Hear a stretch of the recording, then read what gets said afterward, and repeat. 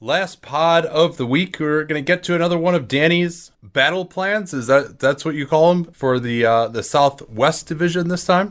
Yeah, I've called them that. I am open to suggestions. Also, I don't think it's important enough to necessarily have a name, but that's the one we're using. And the Southwest is I kind of chose that division because there's some really compelling teams, not necessarily in terms of identifying the core, but in terms of classifying and all that. And I think a good place to start there is the New Orleans Pelicans. The Pelicans, though they entered the hiatus 28-36, there were certainly lots of reasons for optimism, including Brandon Ingram, his improvement throughout the season, and Zion Williamson's late debut, but I would say relatively impressive debut. So the first question we like to do with these is, who is and who should be their core? I think the only two that you can say for sure at this point is Ingram and Zion. Yeah, I would agree with that. And I would say Zion is more firmly a part of it than Ingram in the long term. I mean, I fully expect Ingram to be re-signed and or matched. I mean, just he'll be on the Pelicans next year. But if there is, let's say a poor fit, like the kind of like some we've thought about at times with Embiid and Simmons, it feels pretty clear to me, at least at this point, that Ingram would be the one to go. Yeah, it seems that way. And with the way those two players have defended so far in their careers, it does seem to make it difficult to come up with a really good defense. But they did, when they had favors out there, they were able to defend at a reasonable rate. And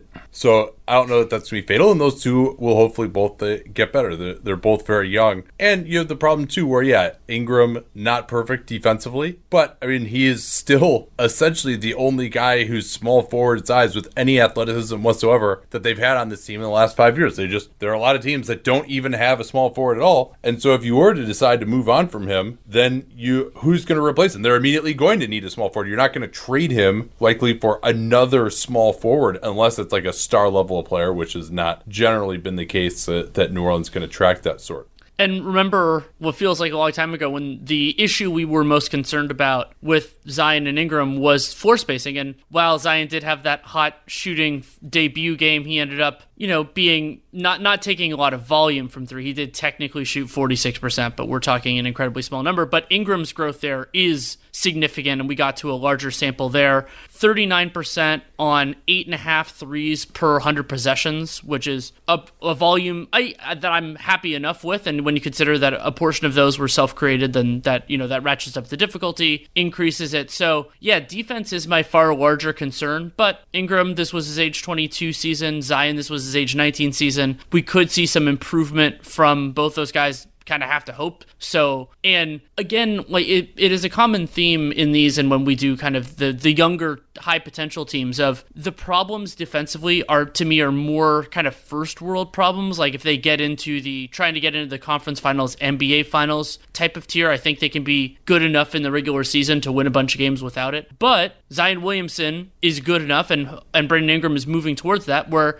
it's appropriate to talk about that higher conversation. Absolutely. Now, we don't need to hit on this as much because in a mailbag question yesterday, we got to a lot of these issues of what the plan would be over the next couple of years. But just to summarize, what I thought was you go forward with this group next year. You suggested trying to re-sign Favors to a 1-year deal. They'll be able to pay him more than anyone else is going to. He'll likely be limited to the mid-level exception, slightly less than $10 million under the current cap estimate. Elsewhere, Pels will be able to pay him more than that, even considering Ingram's max extension. But Holiday also is another inflection point where he can opt out at the end of 2021. We didn't really get a chance to see what this team could do. When they had everyone together, they looked pretty darn good and looked like a solid playoff team. And so Holiday might, in theory, need to be re-signed. Favors might need to be re-signed at the end of 2021. But you can see what's going on with this group at that point and see, hey, is this team really going to be getting to a conference final type of level with this group? Should we keep them together, or do we go for a new plan where we're going to continue to rebuild around Ingram and around Zion? How does Lonzo Ball fit into all of this for you? I like Lonzo, and he did show improvement as a shooter this year. I still want to see, ideally more versatility with his jump shot. I think that would be a nice step. I still like his passing and his defense, but not getting to the free throw line. I like him much more as a transition player than a half-court offensive initiator. And this team is going to need somebody to do that, whether it's Ball or another player. And Ball is also a great example of the flashpoint that this team has in 2021. So you brought up Drew Holiday having that player option, but also also, Redick will be an unrestricted free agent. Lonzo Ball and Josh Hart will be restricted free agents, which means they will be extension eligible this offseason. And that is a real challenge for David Griffin because, yes, I agree with you that they should use the 20/21 season to evaluate, but they're going to have to decide really fast, especially because if some of the guys like Lonzo and Josh Hart, most notably, if they're not a part of your immediate, it's a lot better to move them at the deadline than to wait until restricted free agency because sign-in trades are incredibly challenging. Yeah, and maybe there's a world in which Lonzo Ball is your 1, Josh Hart is your 2, Brandon Ingram is your 3, Zion is the 4, and maybe even Jackson Hayes is your 5. Maybe there's a world where that's your core right there. Remember, they also have some picks coming forward from the Lakers.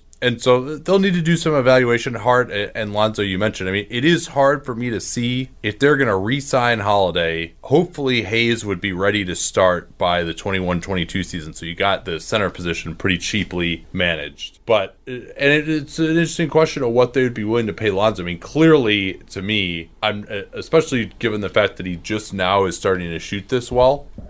And it never gets to the foul line. He still has a lot of weaknesses in his game. I actually think Lonzo and Ingram are a decent fit together now with both of them improved shooters. You could put the ball in Ingram's hands a little bit more. But Ingram is kind of more of a get your own than a guy who can run a lot of pick and roll and really distribute. Maybe he can get better at that, but he doesn't quite put as much pressure on the rim. He actually was way down in terms of his rim attempts this year to be like, all right, he's going to be the guy we're going to every single time, and Lonzo, you just spot up over here. And so you do run into some issues. Maybe Nickeil Alexander-Walker could eventually develop into being a player who gives them some supplemental pick and roll ability to where if you got him and Ingram, that's enough ball handling in the half court, because Lonzo, again, is not really a pick and roll guy. Maybe Lonzo could take a few steps forward there, but that seems pretty unlikely that you'd be putting the ball in his hands and keep possessions in pick and roll. So they've got a lot to figure out, but they have plenty of draft picks as well going forward that can hopefully be cheaper coming in. They're clearly in a good position. It's just the question of, I think they're going to be a perennial playoff team with this group, you would hope. But just how do you get beyond that? So they're going to need to either get one more big piece or they're going to need a lot of internal development here. It also will be, along those lines, it's going to be hard for them to use cap space because of the structure of their books. Even Lonzo Ball is a big cap hold. Even if they theoretically let him go, they're paying Ingram this summer. Drew Holiday, if they're going to keep him around, then that becomes basically just fitting all of this together based on when the guys are going to get paid. Unless you really do tear it down more zealously in 21, that's going to be difficult. So if, let's say, Jackson Hayes isn't the answer or Lonzo isn't, the pivoting is harder for them than it is for some other teams because they just have a lot. That was the kind of the downside, as it were, of the Lakers sending back all these young players who were already in the league, was that their raises were coming sooner. Ingram, Ball, Hart. Now, let's say you put Ingram on a max contract that starts this summer going into the summer of 2021. As of right now, they would be slated to have, without Hart and without Redick or Favors or Ball, right around probably $50 million in space. Ball has a massive cap hold, having been the number 2 overall pick. His cap hold is pretty close to the max. He's not going to get the max, but you would want to come to an agreement with him so that then you could use potentially some of that other space. He's in a case where his cap hold actually be more than his salary is going to end up being in all likelihood. And Hart, we'll see whether it's worth it for an extension for him or not. His cap hold is smaller. That's about $10 million. So that's something that you can work with a little bit more if you decide you want to keep him around. So they will have some space to work with. They could have, around the order of maybe $30 million or so. You'd think they could have a potential max slot at that point, but they're going to have a lot of needs to fill. So I do think they could get into cap space derby. Of course, that's what everyone and their brother is doing in the summer of 2021. Dallas, even if you're thinking, hey, I want to go to a young team and grow with them, they've got Dallas as a competitor with arguably as much or more young talent than they have. Memphis will be out there at that time as well. There'll be a lot of up-and-coming teams in the summer of 2021, not to mention Toronto, Miami possibly. I mean, there are going to be a lot of teams that have space in the summer of 2021. So you would think that they would hopefully be at a point then where they could, you're probably not going to get a star, but they might be good enough at that point where they're like, okay, we'll overpay for one more good wing or, maybe a second tier type wing, or maybe they re-sign Drew Holiday as well. And then it could maybe still have room to bring someone. But the hope is that they're good enough that it's worth it to overpay a little bit and really hopefully get into contention around that time. My last thing I'll ask you, Danny, do you think that, how old do you think Zion Williamson will be when he peaks? 25, 26? I think he has some real skill development to do. I worry about his body. It's just, he puts so much strain on his joints in particular with how heavy he is and the force equals mass times acceleration with Zion. That is genuinely scary. But I think the general idea of the curve of, physical development is generally going down. You're getting a little bit slower and all that.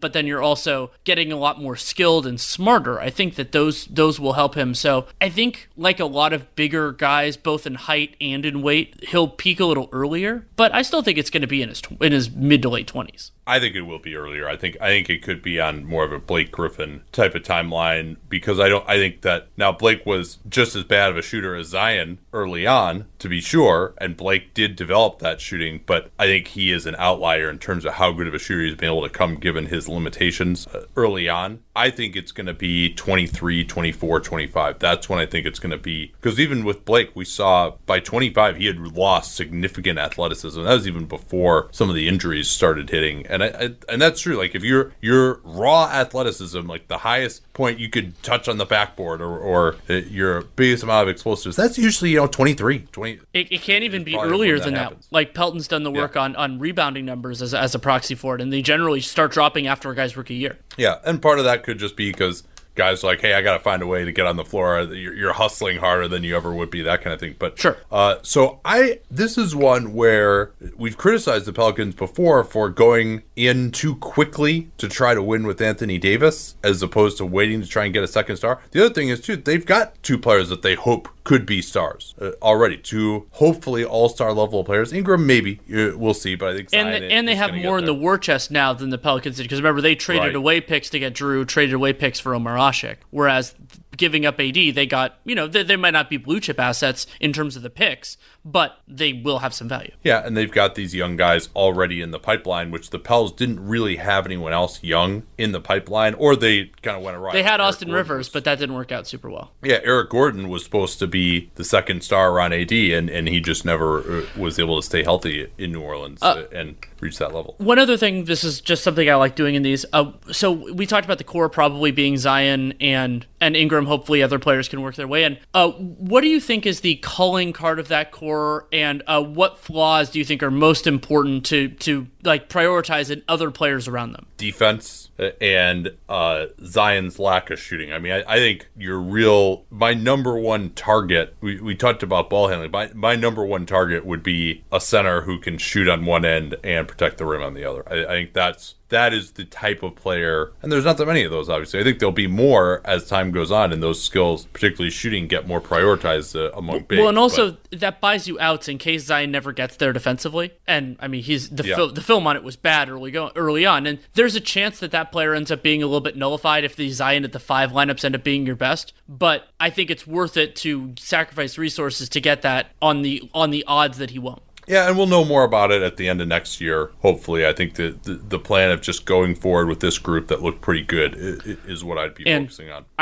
To me, Miles Turner should be the target if they could possibly do it. If for whatever reason he's on the outs at all in Indiana, if he's available, obviously there's a price that they wouldn't pay, but he bridges a lot of gaps for them. And to get that, a stable defensive player who doesn't screw with your spacing the way that Favors does would be a godsend for them. And I mean, to me, the target that they should be looking for, and maybe Ingram improves enough to even make this a little bit moot, is to have Brandon Ingram be your 4th best shooter in your closing 5. If they can do that with the other constraints, then we're starting to talk conference finals, NBA finals.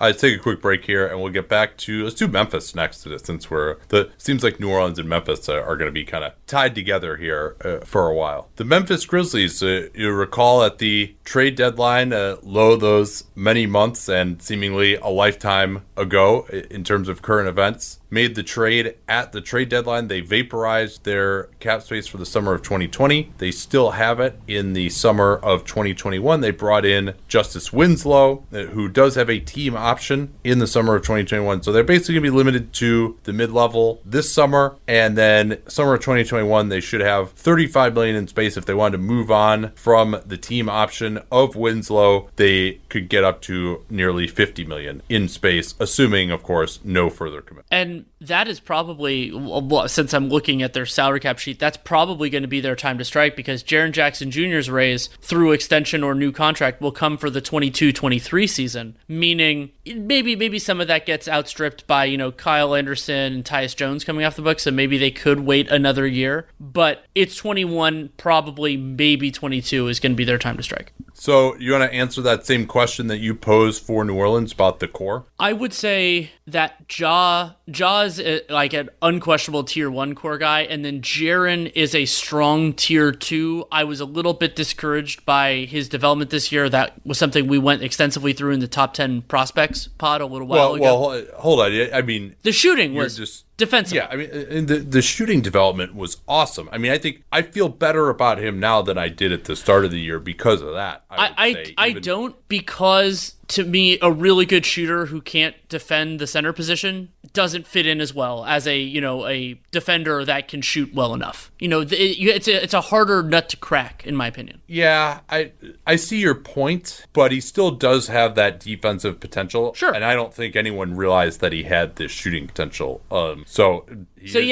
guess so. What you're saying is, moving forward from this point, it's more likely that he develops what he doesn't have than it was before. That's a fair point. Yeah, and so I think he deserves a lot of credit. Yes, and so does the coaching staff. But I agree. The fact that he's not, oh man, this guy's going to be our defensive monster, and he's going to be a center. Now he shoots it so well that playing a power forward is actually fine. I mean, that's another thing that you could potentially look at, is having a more traditional center. And then Jaren, he can still block shots. His rebounding issues aren't as much of a problem at the 4. You could play him some at the 5, but it's actually much more realistic now to play him in a traditional 2-big alignment than it would have been before. So I don't know if it's the end of the world if he can't guard the 5, but obviously having this switchable shot blocking monster at the 5 who could also shoot the way he could would be ideal. And Jaren Jackson Jr. was actually the Grizzlies' 3-point leader in attempts per 100 possessions, 10.5. So that was significantly more than Brandon Ingram, who we just talked about, making 40% of those. Next of their he had one of the top 5 best 3-point shooting seasons by a guy his height ever, basically. Yeah,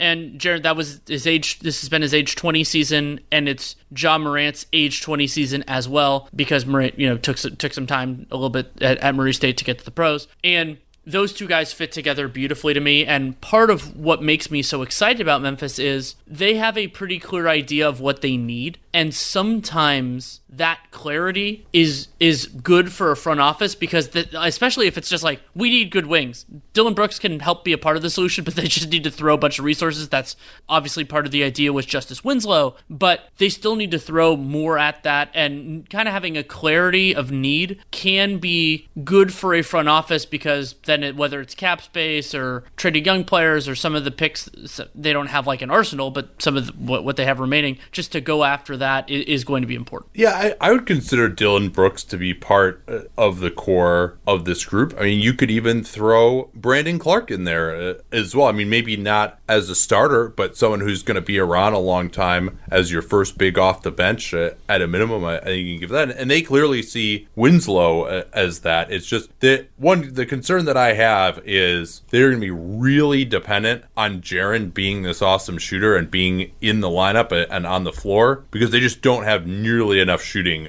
unless he's out there bombing away. Dillon Brooks this year shot, he was 37%, so that was good. But I mean, the concern with Justice Winslow, he's obviously missed a bunch of time with back, is his volume. Yeah, there have been times when the shot has gone in, but does he make enough of them? Does he take enough of them for defenses to respect it? And if you place those 4 guys, Ja, Jaren, Winslow, and Brooks out there together, that fifth player has a lot to do. Now, they will have the resources to get a fifth player who can do that, assuming somebody wants to take their money. But it is a challenging ask. And then Memphis, though, what makes them a little different than New Orleans is they have more flexibility because they just don't have as much overall on their books, partially because they're good young players, or they're getting paid later. So if this doesn't work, it's easier for them to pivot. What do you see as their path to contention? Like, what does the 55-win Memphis Grizzlies team look like? What are they so good at that they're getting to that type of a level? I think they could be really good in transition offense. Ja Morant can help lead some of that. They can also throw some resources at second unit players, and Brandon Clark, I think, can be intriguing there too. And then be good enough at half-court offense that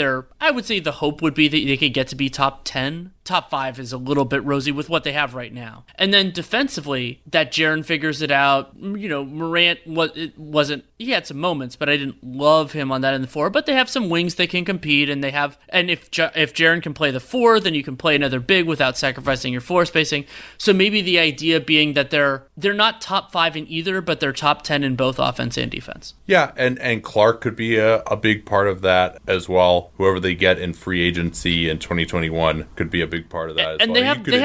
They have the fundamentals to also have a good bench, and so if they can be strong enough in those units that having a very good but not elite starting 5, then that combination is actually really potent. Yeah, I mean, you could see a group with Clark, Jackson, Winslow, Brooks being a very switchable group 2 through 5 if Jackson and Clark can take the steps that people hope for them. And they've still got Valanciunas around for another couple of years as well. Maybe they go the route of trying to get another really good center, or they go the route, I think the other long-term need that they have is getting one more pretty good creator, or just one awesome shooter type of guy who can really come off screens and bend the defense that way. I think they need one more perimeter guy other than Ja who really is going to draw some defensive attention. And I would really like it to be, it'd be great to have another creator, but have it be somebody off ball, because then if Justice Winslow can do something with the ball in his hands, that other player can generate churn in the defense and draw eyeballs and make life a little easier on everybody else. And yeah, I mean, Redick, not current age Redick, but as kind of a prototype of the type of guy that you're looking for. Ideally somebody with a little bit more size, but now we're getting a little bit greedy.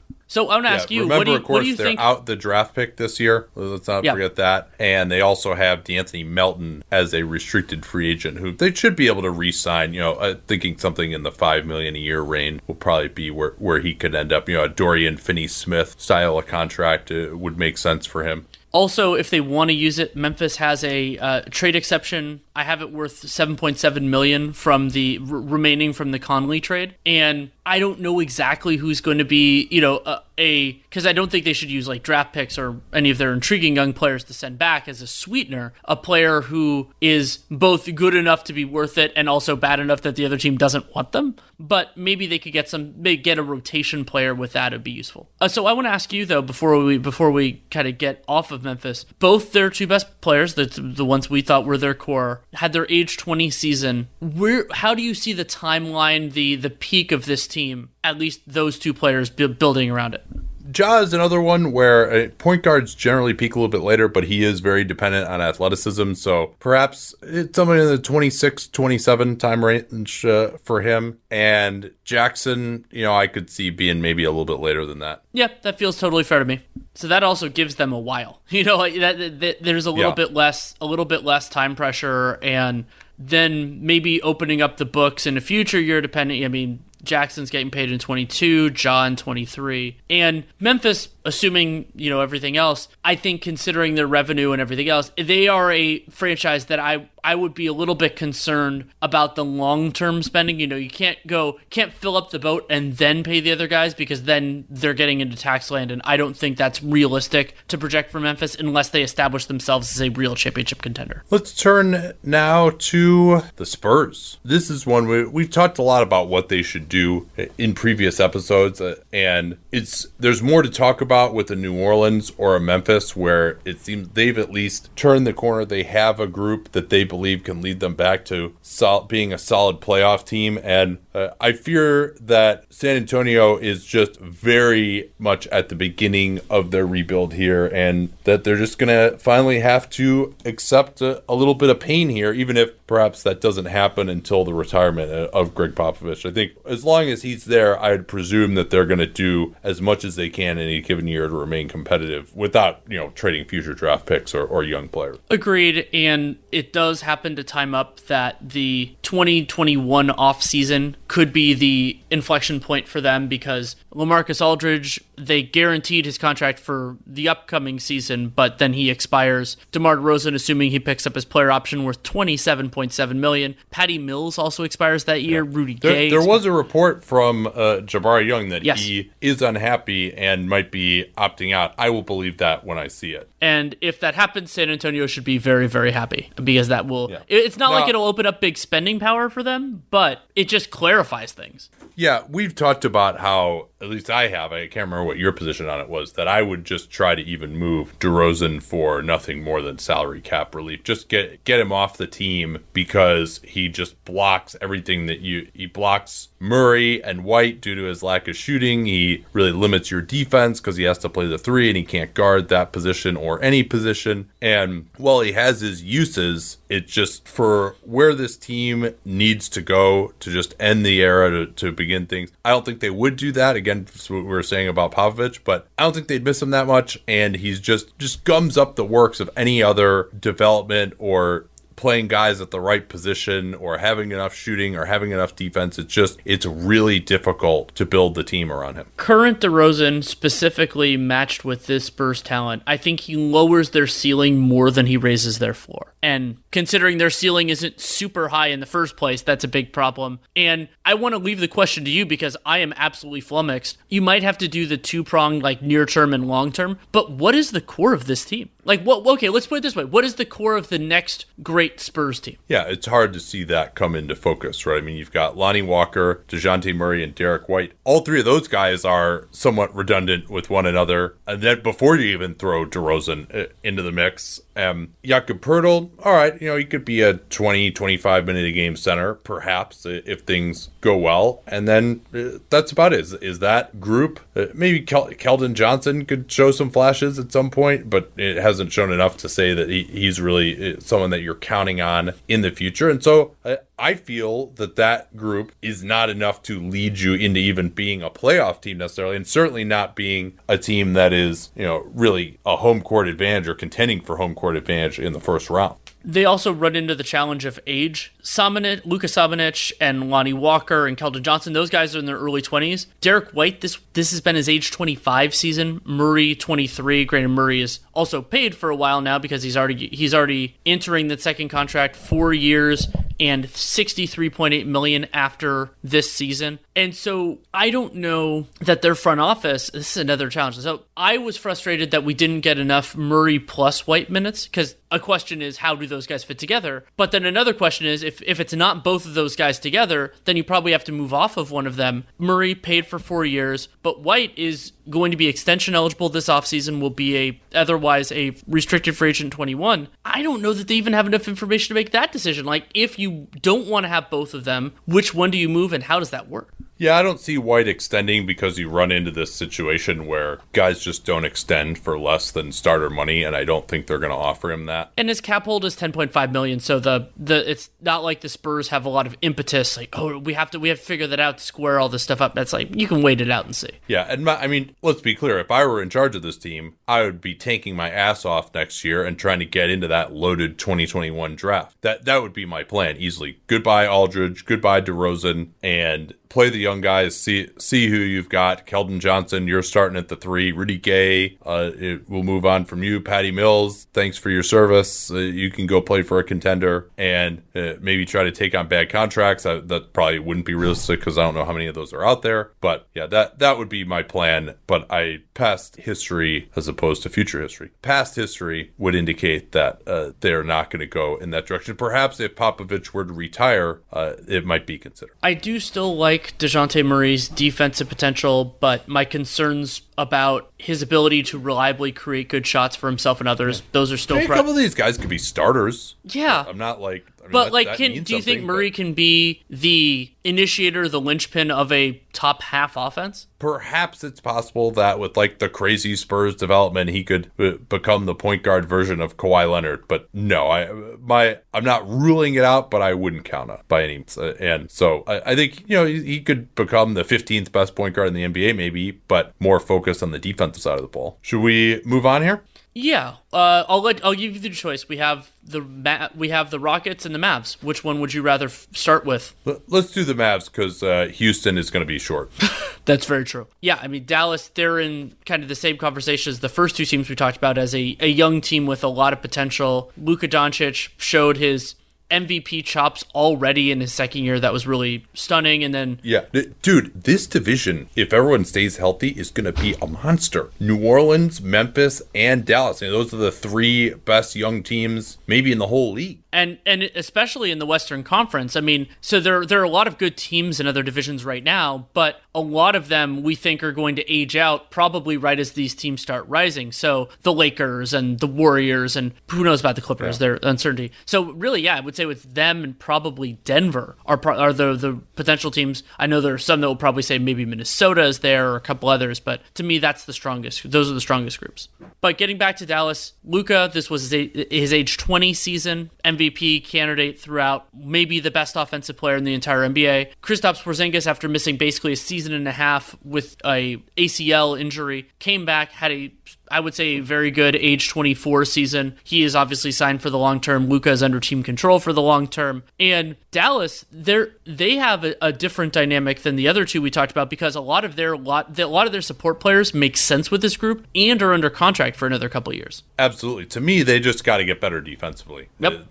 They've got... they had the best offense in NBA history this year. So, yeah, improving defensively would probably be the way to go. Yeah, I suppose so. Now, I'd be very interested to see what that would look like in a playoff setting. Agreed. That offense, and how good Luka will be. I think it'll be pretty decent, but they may have some growing pains there. But yeah, they really just need that one more monster 3-and-D guy, and I think they could be pretty close to ready to roll it. And they've got Kleba around as well. He might be in theory better coming off the bench of it, but he and Porzingis in the front court might not be bad. Then maybe you would look to upgrade on Dorian Finney-Smith, who's done a great job for what was expected of him, but might be better as a bench wing. And I think just an overall increase in team athleticism on the wing is their biggest weakness here. But I assume they're going to go hunting for the absolute biggest fish in that summer of 2021. Dallas will have to hope that player says yes. And what makes them different from Memphis is that I fully expect that if they can get that big game person, Mark Cuban is totally fine going into the tax then to re-sign Luka on top of that. And ownership is the biggest competitive advantage. You talk about how the negative is more impactful than the positive and the Dolan, Sterling, Sarver cases, but having an owner that is unquestionably willing to spend is a huge competitive advantage too. And Dallas can credibly go to those free agents and say, you come here, we already have this group together. And the sales pitch of saying, you're the last piece, I think is easier than, other than you can play with whoever you want one. I think that's a great sales pitch because there's no faith or imagination that is required. It's, here is our team, we're throwing you in, let's roll. Yeah, and they're really good already too. I mean, I fully expect them to be winning over 50 games next year, to be in the mix for a top 4 seed in the West next season. They have a really good coach as well, although perhaps not one that like everyone just would love to play for in Rick Carlisle. Or be in a press conference with. Yeah, I almost tweeted McMahon had, after Carlisle was in the Last Dance and the narrative is like, or the announcer in the 60, or no, it was actually the first game of that series, game 1 in 1986 against the Celtics. It's like, oh, Rick Carlisle wants his mommy. And so McMahon got in touch with him and got like one text message back and built like the whole story about that. I almost tweeted him like, hey, a real journalist would have been able to get more than one text message back about this. But I refrained. I figured I would just talk about it on the show instead. There we go. Much nicer. So something I really like about Dallas's salary structure is that they have players that I like as, bench plus. So players that you can start, but maybe are better that, who are paid like bench players. DeLon Wright, about $8.5 million a year. Maxi Kleber, $8.5 million a year. Seth Curry, $8 million a year. And so that means if those guys aren't starting, you could play them as backups, not a problem. Or you could theoretically move on from them if you needed a little bit of extra flexibility, or you found somebody who duplicated them but you like better for some reason. And so while I like DeLon, I like Seth Curry, I like Maxi Kleber with them, that flexibility is unusual, and I think it could end up being important for Dallas. I think I've mentioned this before, but I thought that Victor Oladipo would be an outstanding fit with this group. Not quite the size that you want, maybe, but even if he doesn't quite recapture his former glory, but that type of player. And also imagine Oladipo and DeLon Wright ball hawking defensively. Oh, for sure. And then, he could run pick and roll with Porzingis as well. Like that, Oladipo would look great with a pick and pop guy, spread floor. That might be more realistic of the type of player that they would be going after than, Paul George, Kawhi Leonard, or Giannis. I mean, I'm sure that they'll be tipping their toes in the Giannis waters, no doubt. But I mean, who knows? I don't know what the heck Giannis wants at this point. They also have Tim Hardaway, who has a $19 million player option for next year that he might make a decision on. To me, I would not necessarily be interested in extending him. He had a nice year, and was important for their offense, to be sure. And I think he has a place on this team. But also, you just saw when they played the Clippers, he's trying to guard Kawhi Leonard or Paul George. It's just like, that's not going to work. Like that position, I think they have to upgrade that with more defensively in the end, and put him in more of a sixth-man role and pay him appropriate to a sixth-man role. And really, I would be extremely cautious if I were them about, maybe there's a thought that they might do the Dwight Powell with him where he's got the player option and they extend him afterwards, but they can't afford to take on any more commitment that go past the summer of 2021 if they want to have max space. In fact, they're a little light to have it right now. Yeah, exactly. So I don't think they should push too hard on that. And let me ask you this. Would you be willing to, because remember their 2021 and 2023 picks are encumbered, but they could, after making this pick at the draft, which projects for 20th overall right now, they could make a trade with that. At that point, would you be willing to part with that pick to try to get someone, maybe even someone going into the last year of their contract, to get better this year, or are you just going to chill with that? I'd probably chill. This year, I guess next year. I'd probably chill with it because I also like a lot of the filler salary that the Mavericks have, other than,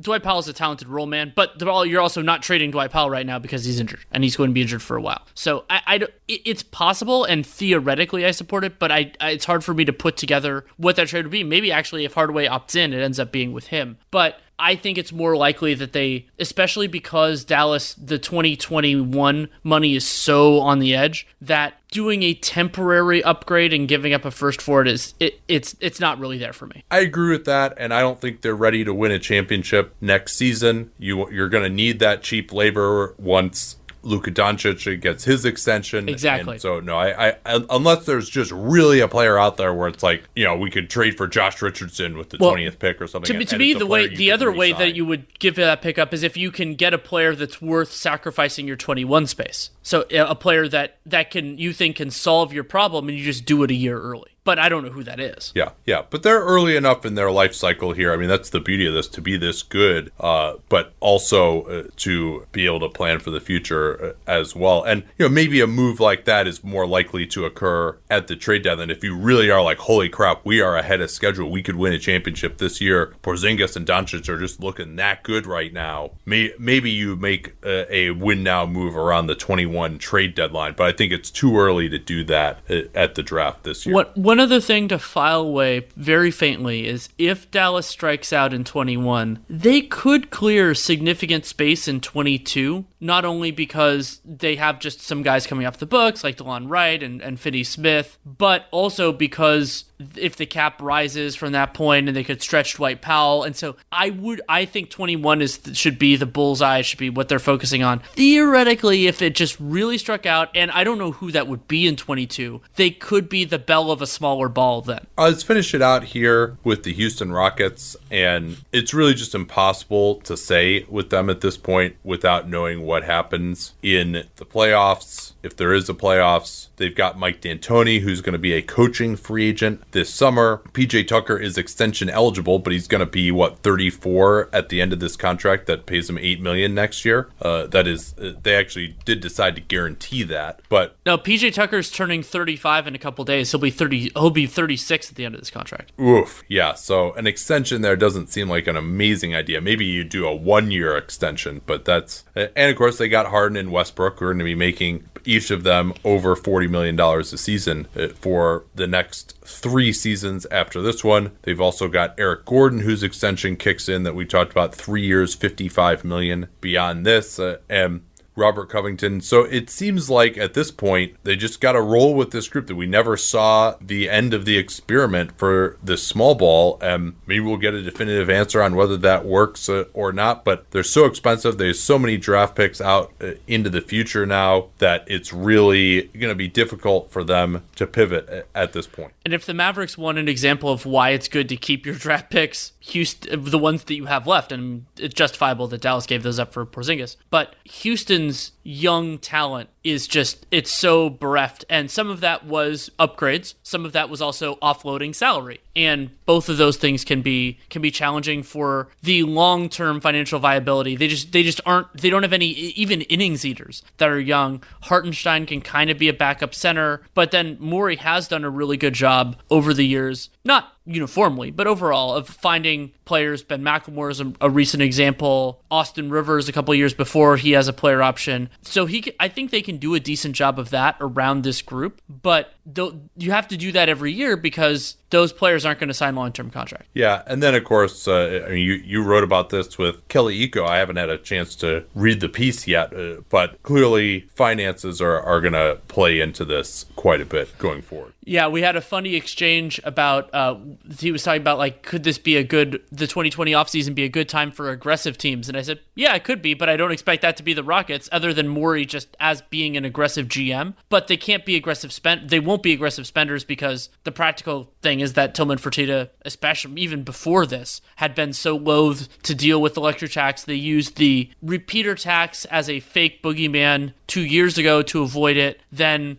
we're able to for the current season as well. I fully expect that to be the plan moving forward, probably exacerbated and accelerated because of what is happening with his businesses. So yeah, I mean, theoretically, if it were permissible to use their full mid-level, maybe use some of these light trade exceptions they have, re-sign Austin Rivers with bird rights, then they would be a better team, but I just don't see that as realistic. Yeah, I agree with you, and they could even be looking at trying to cut salary, and they're always, they've got to do a better job, and they can do a better job, I think. I mean, they've got, if you look at this team right now, they got Bruno Caboclo, Thabo Sefolosha, Tyson Chandler, Hartenstein, Chris Clemens. Those are just like completely wasted roster spots, and they've been wasted for nearly the entire season. Yeah, and remember, they spent a lot of time with Gerald Green on the roster so that they could trade him, and it would cost the least amount of money for the luxury tax purposes, and that was a dead roster spot after he was injured. Those sorts of moves made it a lot harder, and that puts real strain on Harden and Westbrook and all their core players, because there aren't players who can sop up the minutes and have the team not just crater. Well, the other thing that you ask yourself too is, especially, let's say this team, and Tillman Fertitta really put a big bullseye on making it to the conference finals last year, which they didn't, even though they were probably the best team or the second best team in the West last year. And so let's say they were just get a tough matchup and they lose in the first round this year or something like that, or they go out in ugly fashion in the second round of the Clippers or the Lakers. It seems like at that point, especially given the expense of the roster, that they might look into maybe moving Westbrook or Harden at that point, if they or Fertitta become convinced that this group just isn't going to be in championship contention.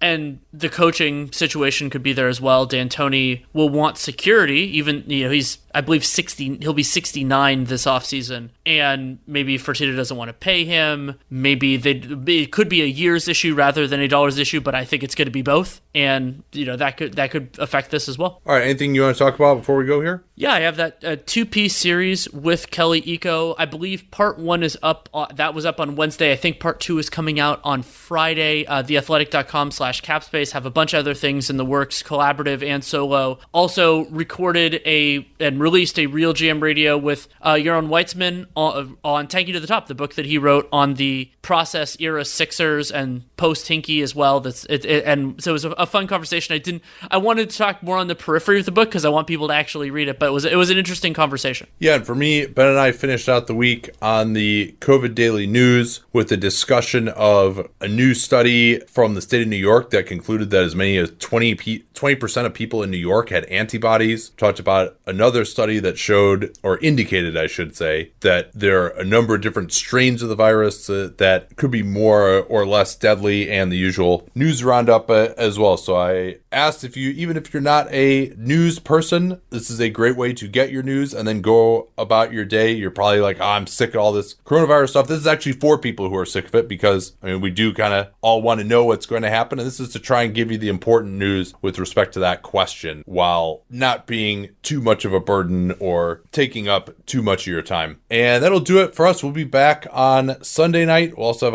a Hollinger and Duncan out then as well. So we still got content for you here. And we appreciate those of you who are continuing to support us in these times. Talk to you all soon.